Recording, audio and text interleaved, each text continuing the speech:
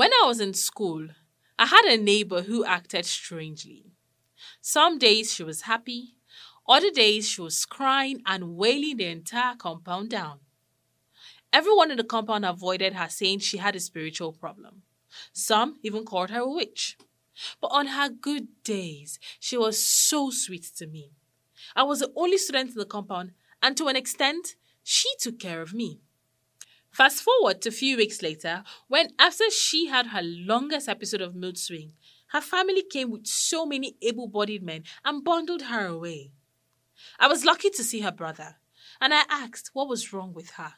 He said it's just mental health. She has bipolar and refuses to take her medications because mom said it was spiritual, and she, instead of taking her medications, needed to pray it away.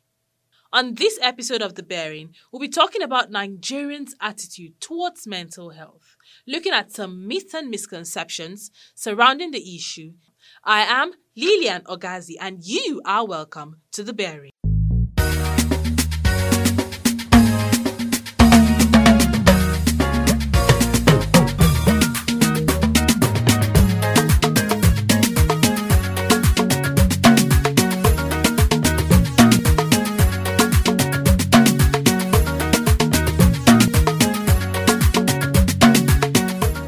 According to the World Health Organization, 1 in 4 Nigerians, that is some 50 million people, suffer from one sort of mental illness or another. Mental health is a topic that is rarely discussed in Nigeria. Even if it is, it comes with a certain level of disdain and mockery. We have a guest to discuss this with, but before we do, let's quickly go on the streets to understand why Nigerians have a certain perception about mental health. Oftentimes, people misconceive people with mental health challenge what people do, like putting themselves like drug abuse, alcohol, and most times people will also develop mental issues, too much stress. So it's not everybody you see on the street with mental challenges that are being spiritual. I don't think mental health is actually spiritual. It could be from drugs, hard drugs, and then it could be from depression and all sorts of that. That just like most women after birth, most of them have what they call postpartum disorder. It could lead to a mental health when it's not being controlled. That is actually what I think. So I don't really think is that most of them is spiritual. So you see, it depends on the tradition or opinion of the people. An ordinary village man will tell you that there is no death except somebody kills somebody. But before God, me and you know that there's a death. Do you understand? And to we here in Abuja here, we know that normally there are causes of some of these mentalities and mental issues. And if there are causes, of course, we won't see it as a surprise. They have different type of mental health. They have 2 types. Some is spiritual, while some is the result of drugs. And they normally take drugs. When they take drugs, they begin to misbehave in the society. That of spiritual attack may, for example, place of birth. If they give birth to you, for example, if your mom is pregnant in the night, she normally goes out. According to what I know about it, they normally go out in the night with the pregnancy. According to our olden days, but me personally, I didn't believe in that. But let me just explain my little one. I know they say there's some spiritual people, baby that normally walk in the night. They will change that baby to that of spiritual baby. When they give birth to that baby, we start performing one kind of something as if it's no longer feeling all right in form of the quality in our broken, the quality oloku, something like that. That normally happens in our society, but in the other one again, I see the result of alcohol, smoking, drugs. That was some Nigerians expressing their views about mental health. The attitude of Nigerians towards mental health, I'd love to believe, stems from ignorance, backed by excessive holiness and spirituality. Let's have a quick chat with Bashirat Abdul-Wahal, who has struggled with mental health issues. She speaks with Bilkisu Ahmed. You know what, for me, what depression was like was, when it wants to rain heavy rain wants to fall, and there is this thick, dark cloud, right? The nimbus cloud, like it's so dark and you can barely see anything in the sky, and the rain is coming, right? Yeah. That was what depression was like for me. Everything, the sky covering my cloud was very dark, and everything did not make sense. So from being, feeling mood swings to becoming totally uninterested in the things that would usually interest me. I'd really have my bath and I'd really eat. I barely slept. It was a whole lot put together. And at some point, I just felt like, okay, so what's the point? Like, I'm so done, right? Wow. So you get to that place where it gets worse, right? From one symptom to another. From that feeling of mood swings to that feeling of joylessness, what we call anhedonia, where you don't feel anything excites you before. Like the food that would generally excite you doesn't excite you. The people that excite you don't excite you. The movies that excite you don't excite you. So you're losing the zest for life. Wow. And then it begins to affect your cognition, that's your thinking pattern. And that was it. And so I realized I'm not thinking straight. Everything didn't make sense. Nothing was exciting. Everything felt really boring and annoying. I wasn't sleeping. It was a whole lot so put together, right? So what was the cause of this? Okay, so rewinding back to 2015, the major cause was that in September 2015, I lost my spouse to a heart attack. It's a brain death due to cardiac arrest. So it was sudden. He wasn't sick, and while I was trying to make sense of the whole of that experience, and then I lost my dad 3 months later. So it was exactly 3 months later, and then I lost my dad. So now I was doing well with the grief of losing my spouse until I lost my dad.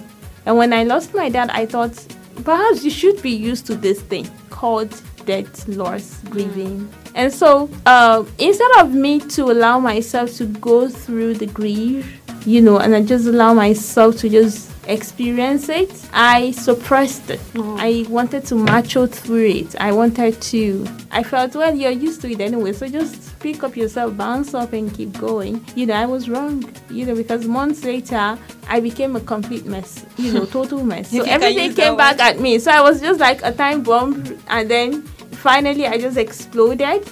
And it was just, a combination of this depression, of grief, and the sorrow and guilt and regret and resentment against so many people. And then there was, the pain of losing a loved one, never having to see them again. And then everything together translated into what we call post-traumatic stress disorder. So that was the point that I was. And that was the trigger for the depression and the trauma that I experienced. Wow. So that was what caused all those losing it out, not talking to people, anything doesn't interest you anymore. Okay, so how did you come out of it? Well, coming out wasn't easy because at first I had to struggle with what is even wrong with you. And after some time I said, what, seems like you're going nuts. Something is wrong with you and you need to speak with someone. But I couldn't speak to any member of my family. Yes, I couldn't tell any member of my family that I was going nuts. But I knew something was wrong and I knew I needed to speak with someone. So I started looking for help actively online. Wow. And I got help.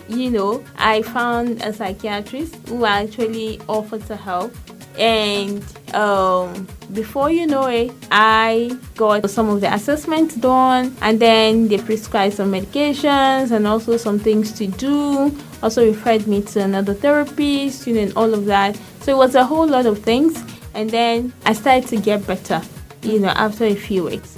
Okay. So it wasn't like it was something that just happened automatically. But when you start to have your sleep improve, and like I think yesterday I was telling a friend, sleep is underrated. Yeah, it is. So in that moment, in that pit, I realized how important sleep was, and the inability to sleep for days, it's a sickness on its own. So it started getting better, and I was able to sleep better. And then from that, I started to get better. My zest for life came back. Okay. Yes. Wow, that's good. But let's go back. You said you didn't even talk to your family members. They didn't notice anything happening to you at that time? They basically didn't notice until I was diagnosed by the psychiatrist. That was when I now told them that, okay, guys, I am. Wow. I'm going nuts. I'm depressed. This is what is wrong with me. Then they were like, oh my God. And, so, but they didn't say it. Then that's the thing with mental health and, depression and all of these things in trauma is that, it's not written on your forehead. It's not like when you have a headache and you say, I've got a headache. Or you have a fever and you're shivering and everybody can just see that you've got a fever. We'll be going on a quick break. And when we return, the show continues. Do stay.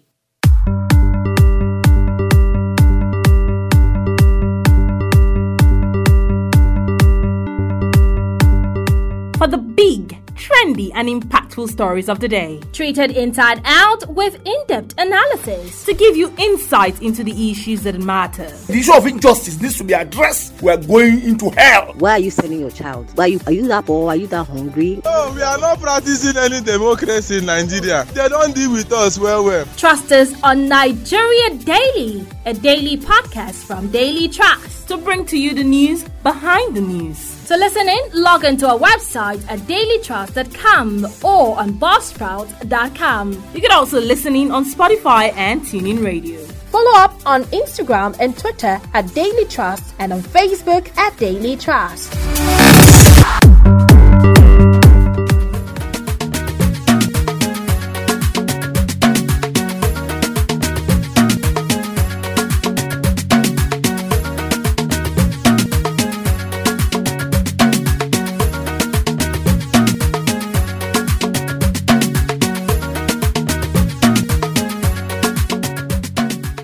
Welcome back. You are listening to The Bearing, and we're talking about the attitude of Nigerians towards mental health. We'll be talking about some myths and misconceptions surrounding mental health in this segment. With us is Dr. Ada Ikiako, a psychiatrist. What's your take of Nigerians' perception towards mental health? Okay, Nigerian perception towards mental health, there's a lot of stigmatization of mental health and patients that have mental health challenges. I mean, this is not just a Nigerian problem, this is a global problem. And so there's a wrong perception, that, people with mental health, for instance, are violent, when there's 10 times more likelihood that they're afraid that you're going to hurt them, and so that's the stereotypes where, generalizing statements are used to describe those with mental health symptoms and discrimination as well, where people with mental health face discrimination as a result of the fact that they have mental health problems. I mean, in Nigeria, we tend to see mental health as a spiritual problem. Yes. And so it's either someone is doing it to me or the person that's mentally ill or someone that doesn't like me, that's trying to hurt me or my family member.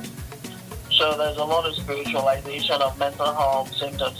There's a lot of ignorance. Part of it is due to ignorance and lack of education, about the symptoms and signs of mental health and overall awareness about mental health in general. Do you think we'll ever get past seeing mental health, like the spiritualization? Do you think we'll ever get past that in Nigeria as Nigerians and the society in general? Yeah, it's going to take an education. I mean, research says that the more educated the population is about, in general, education in general, and also education about mental health. There has to be more mental health awareness. We have to have Nigerian mental health months. We have to have mental health day, a day where we reflect on mental health in this country. We have to have different times where we set aside to create awareness of mental health symptoms and signs and diseases. So yes, it's not going to happen overnight, but I believe that we are already engaged in that process and that it's a continuous process. It will involve education, it will involve awareness, it will involve campaigns, where the media will also play a role as well as civil society and all stakeholders in the mental health field. I mean, we have to allocate more of our budget to mental health. Only 3.3% of the budget goes to mental health. It's so poor. It's abysmally poor. So you see, there's a disparity, and all these issues must be addressed before we can have a change in terms of our attitude towards patients and people that suffer from mental health problems. There's this myth that says, you mentioned it earlier, so would love you to throw more light on it. Are all mental health patients violent? Because when you talk about mental health, the first thing they think about is, if you go near you, they're going to bite you, or they're going to beat you, or they're going to attack you. So are all mental health patients violent? That's a stereotype, and it's a false stereotype. It's a false narrative. Most mental health patients are not violent. Most mental health patients are 10 times more likely to be afraid of you than to be violent towards you. So, there are violent mental health patients, but that's by far the minority. It's a rarity. It happens, but it's by far the minority. Therefore, it's a stereotype. And that stereotype is used to justify stigmatization of these individuals, when it's inaccurate. And that's a loss of dignity, which is a fundamental human right that's protected by the Nigerian Constitution, the right to dignity of every individual. And it takes away their dignity, when you negatively stereotype them as violent inaccurately, and as a result, then use that as a reason to discriminate against them through behavior, like chaining them, for instance, beating them. And that's against their fundamental human rights. Okay, still on debunking some myths now. Another myth says people with mental health can snap out of it if they try hard enough. Can you shed some light on that? Because you hear... can you snap out of your genes? Most mental illnesses are inherited. Some as much as 70%. Can you snap out of your genes? Is that possible? The things you inherited from your mother and father, can you snap out of it? It's trauma inflicted. It's strange. It's easy to hear that because most in the society, someone posts online saying, she had depression or she suffered depression, you find the society hitting back at her saying you could have snapped out of it. You could have thought your way through it. You could have figured it out. And then you still find some mental health advocates saying, I pulled myself out of depression. Is it possible to do that? Can you pull yourself out of a broken leg? Can you pull yourself out of diabetes? And can you pull yourself out of an asthmatic attack? Mental illness is biological, right? So you have abnormal levels of neurotransmitters in different parts of the brain, that affect your thinking, your behavior, your mood. So it's ignorance, really. These are ignorant statements. We have to educate the population in general about the fact that mentally ill people do not pose risk, significantly increased risk to other members of society. Then we have to have campaigns that increase the level of compassion that we show towards people with mental illness. The fact that most people need help, at least 66% or more will need help. Some will need help for the rest of their lives. It is a form of disability. It can be. Now, finally, the final myth we have is another one that's popularized. They believe that people with mental illness or mental health problems can't live normal lives. Most of them will be able to live normal lives with support. They will need some form of support depending on the severity of their illness. Okay. Many of them will need to be on medication for a very long time, some for life. They will need to be supported with addiction treatment for those that are addicted to substances. So they can live a very normal life, but they will need support in many cases. Thank you very much, Dr. Kiako, for joining us on The Bearing. Thank you. According to Lee Money Snicket in the Blank Book, just because you don't understand it doesn't mean it isn't so. What mental health needs are more sunshine, more candor, and more unashamed conversation. With that, we've come to the end of this episode of The Bearing. Thank you so much for listening. The Bearing is a Daily Trust production, and you can download this and other episodes on dailytrust.com and on buzzsprouts.com. To listen in, join us on Google Podcasts, Spotify, and TuneIn Radio. If you have questions or comments or suggestions of topics you would like us to talk about, let us know on our social media handles on Twitter and Instagram at daily_trust and on Facebook at Daily Trust. You could also send us a message via WhatsApp on 0913 893 3390. That is 0913 893 3390. Bye for now.